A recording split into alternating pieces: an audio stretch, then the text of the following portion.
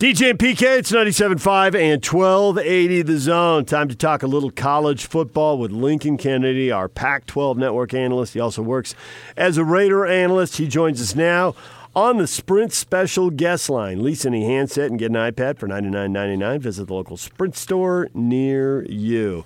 Lincoln, good morning. Good morning, guys. Well, the Ducks couged it. They messed it up for everybody, so I told we'll see you, how man. The dust lands.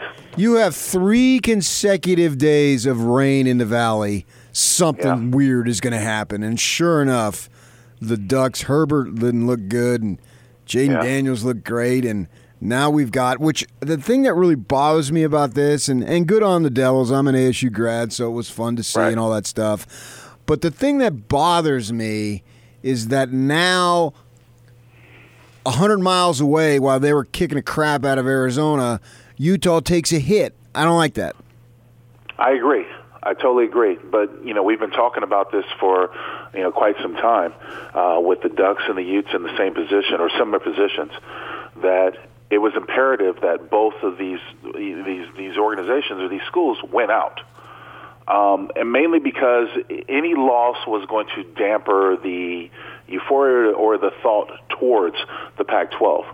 Of course, with Oregon being the favorite, with their only loss at the point coming from Auburn, and we see how such high regard, for whatever reason, the committee and the national standard has put Auburn. We've seen that, and it's disappointing because I think Utah is a tremendous team. They're a wonderful team that no one knows about.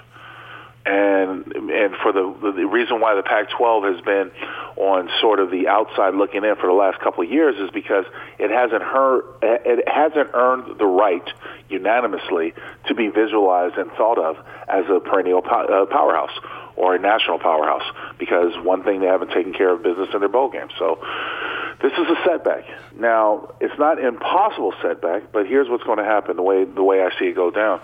I still think, Oregon and Utah are going to face each other in the Pac-12 championship. That's not a big deal. But at the same point, if Utah wins, you'll have those naysayers on the outside, those pundits that will say, well, Alabama's lost to the premier school. If Alabama wins out, obviously, Alabama's loss to LSU is far more greater than Utah's loss to USC, because look at where USC is. Even though it's by name, it should be up there. By winning percentage, it's not.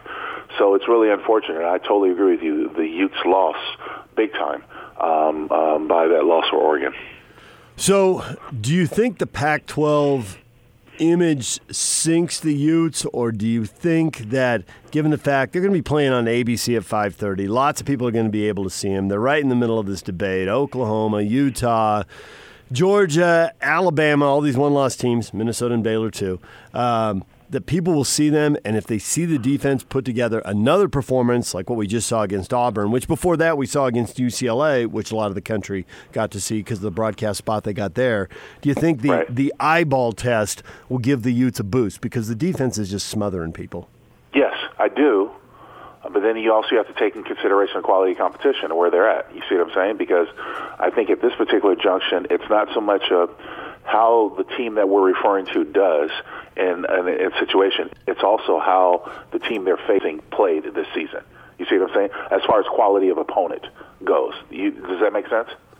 Yeah, Colorado's 5-6, and it'll be easy for Feinbaum to sit back there and say, "Well, Colorado's not even bowl eligible. So what?" I mean, exactly. That's the kind of thing he'll say. I mean, after he went after Oregon's AD, I figure at this point he'll say anything. Well, I mean, that's exactly right. People like Feinbaum that's got a national syndicated show. He's also on, the Big Four network and everything else left and right. He's always making the case for Alabama, as grand as they are.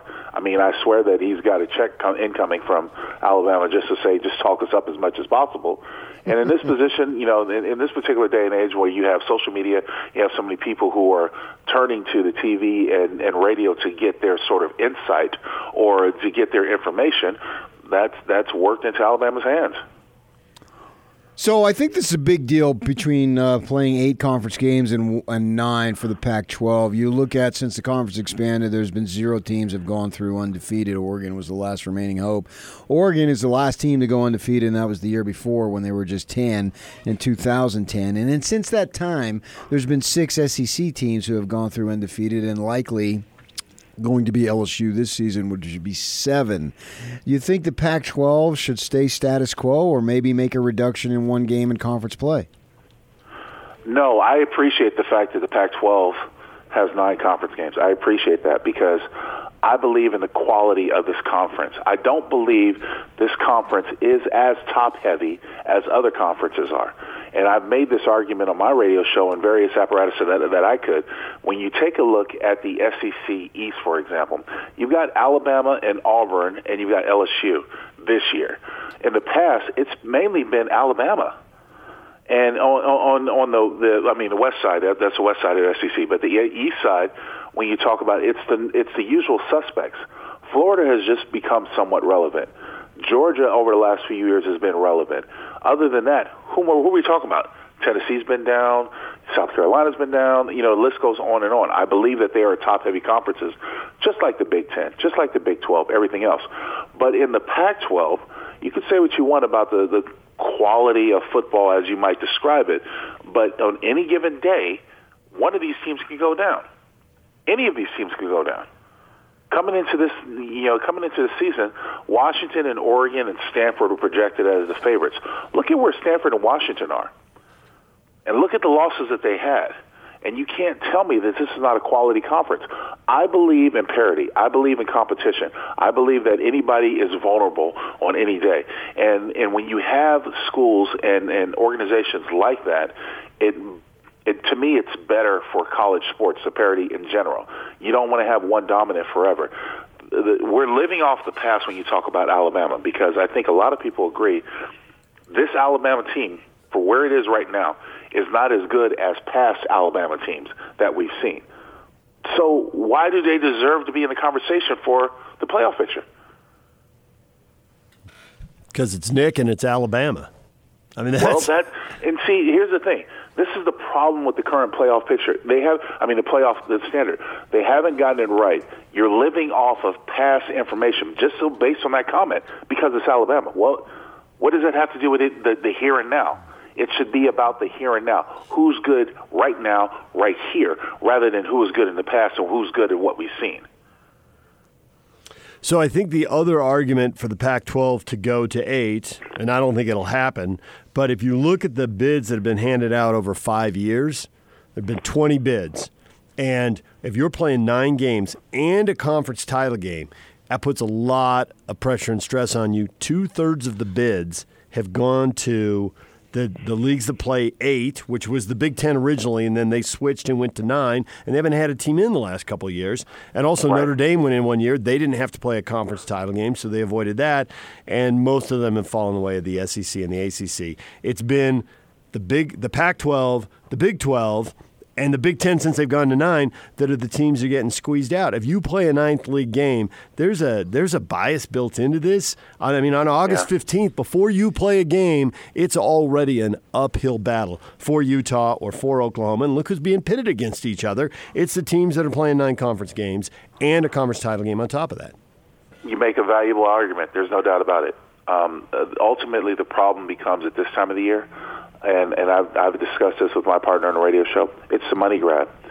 The truth of the matter is that if the people who are making these decisions had their way, they would have premier names, premier schools all involved in the playoff, because they know it's going to be the greatest money grab, the greatest money intake that they could have.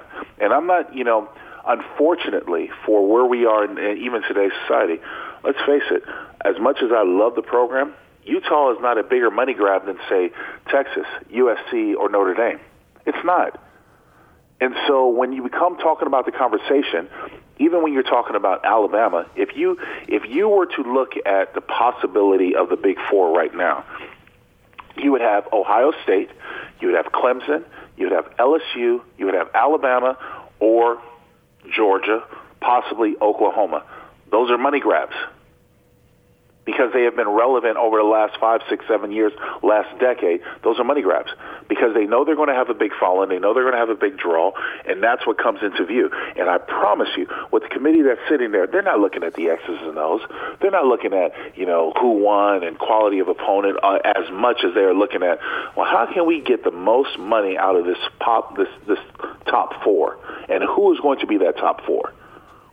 And those are the names they're looking for. Well, I guess that's the inherent bias that I got baked in sitting here in Utah. As I'm looking at Utah and Alabama and Oklahoma, and I'm not looking at Minnesota and Baylor. And they have a chance to be 12-1 conference champs, but they're not in the discussion. No, they're not in the discussion. And that's a problem. So when you talk about the X's and O's, those universities should be in the conversation, but they're not. If Minnesota beats Ohio State in the Big Ten in the Big Ten championship, I promise you, Minnesota's not getting in. That's not going to happen. And I think you guys agree with me. It's not going to happen. If Baylor, finds themselves in the Big 12 championship, and I haven't, looked at the nuances of that, but if they find themselves in the Big 12 championship and they win, they're not getting in. It's hard to argue with you looking at where the rankings sitting now. We're wondering if the Utes can jump over a team or two. Maybe they get some help along the way. If Georgia loses, then they don't have to jump over them. Georgia loses to LSU, and the Utes are in it. The Utes take care of business in the Pac-12 championship. I think they deserve, I would argue they deserve to be in, but I don't know if they look as glamorous as possibility of Alabama sitting outside. I've said all this season there was only one team that I thought in my mind they could have one loss and get into the playoff hunt, and that was Alabama, based on past achievements. So you, assuming Georgia does lose, because I think if Georgia wins out, we would agree that they would earn their way in, and then the four would be Georgia, LSU, Ohio State, and Clemson most likely. Yeah. So assuming that Georgia does get beat, LSU does beat them, and that opens up a fourth spot, you like, in my mind, the three contenders then, assuming everything plays out, would be Utah, Alabama, and Oklahoma. I think that there would be pressure to put in Oklahoma, assuming that they're the win the Big 12. But you like Alabama over Oklahoma in that scenario? Yeah, because the loss comes. Alabama's loss comes at LSU. Oklahoma's loss comes at Kansas State. Sure. Does that make sense? Yeah. Oh yeah. Yeah. So quality of loss. We're not talking about quality of opponent, because let's look at it. If you take, and this is what drives me absolutely bonkers, guys, if you take a look at Alabama's schedule from top to bottom, you can't honestly tell me with all your passion that they really had a tough schedule. The toughest opponent they played was LSU. Yeah, that's why I think Nick Saban was out there saying that Auburn is better than anybody Utah has played. Certainly. Because he's trying to line up that we've got a quality win, assuming they go out and win the game. Right. And for all intents and purposes, even without two, I still think Alabama's a better team than Auburn. And for the life of me, I can't understand why so many people are in love with Auburn. I don't see it. Yeah, they've got their holes just like any other team, and their holes have been exploited by teams that were better than them. Yeah, and then it gets tricky when you try to say beating Oregon is a better quality win than beating Auburn when Auburn beat Oregon, so then it ends up being a sloppy mess. Yeah. And this is the conundrum that we find ourselves in at this particular junction every single year, because they do not allow as many teams as they need to into the playoff. Look, for what it's worth, no matter how it's defined and how you get there, I honestly believe that conference championships are worth something. It should be. Yeah. I don't care about the record. Conference championships are worth something. If you're going to tell me that you have a Power 5 conference throughout the nation, and you can argue whether the American or USA should be in there, maybe possible 6. If you're going to tell me that a Power 5 conference is worth something, for the teams that win those conference championships, they deserve an opportunity to play in the not in the National Football League, in the national championship race. I guess the one argument would be you can come through a division that's kind of soft and have 3 losses and make it to the conference title game, and he just dropped, so he's not going to be able to respond to this, but you can, and then win that one conference title game, and you shouldn't get in. But that's not really – that's a separate argument from what we're looking at this year. Well, it depends on how many teams you allow in. If you allow 8 in, I'm okay with it. Mm-hmm. But I'm even okay with it if you allow 6. But what we're looking at this year is where you're going to leave out a 12-1 conference champ. Yeah, and there's a problem to that. Right. With that. Lincoln just dropped real quick. The thing we were talking about with the conference champions, if you are a 3 or 4 loss team, but you come through an easy division that's, a conference is just imbalanced, and then you get one big game, you pull the upset, I get why some people would argue against that as far as conference champions being rewarded with a spot in the playoff. But this year we're looking at the possibility of 5 teams that are either 12-1 or 13-0. That conference championship should always be worth something. And you might look at Minnesota or Baylor and say no, but if they're 12-1 in conference champ, or Utah 12-1 and say no, but if they're 12-1 in conference champ, you got to give them a shot. All this seeding that's done, the 1 seed still hasn't won this playoff yet. I think the 3 seeds won it. The 2 seed has won it 3 times, and a couple of times the 4 seed has won it. So once you're in, we got a track record here that says anything can happen. Well, here's what I say about that, the argument. If you let them in and they get smashed, then you see who's the true champion. But you never know.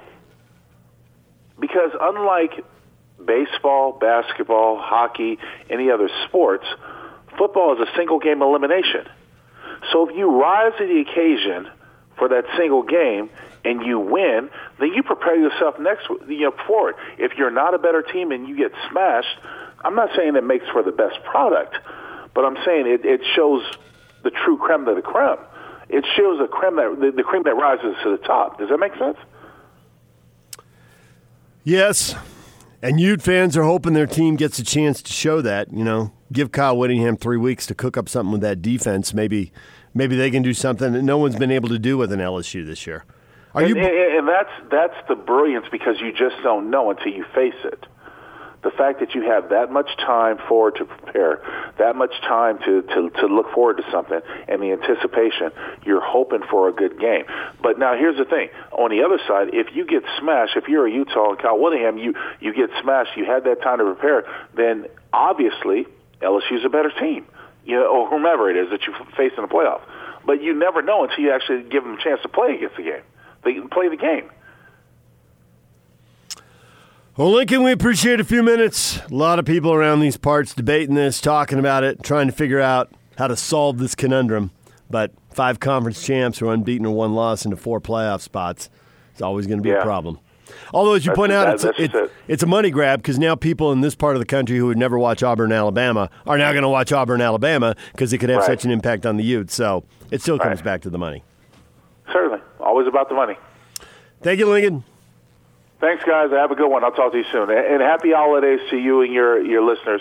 Want everybody to have a safe holiday, safe Turkey Day, most importantly, because the weather's coming through. So be safe traveling wherever you guys got to go. Happy Thanksgiving to you. Same to you, brother. I'll talk to you soon.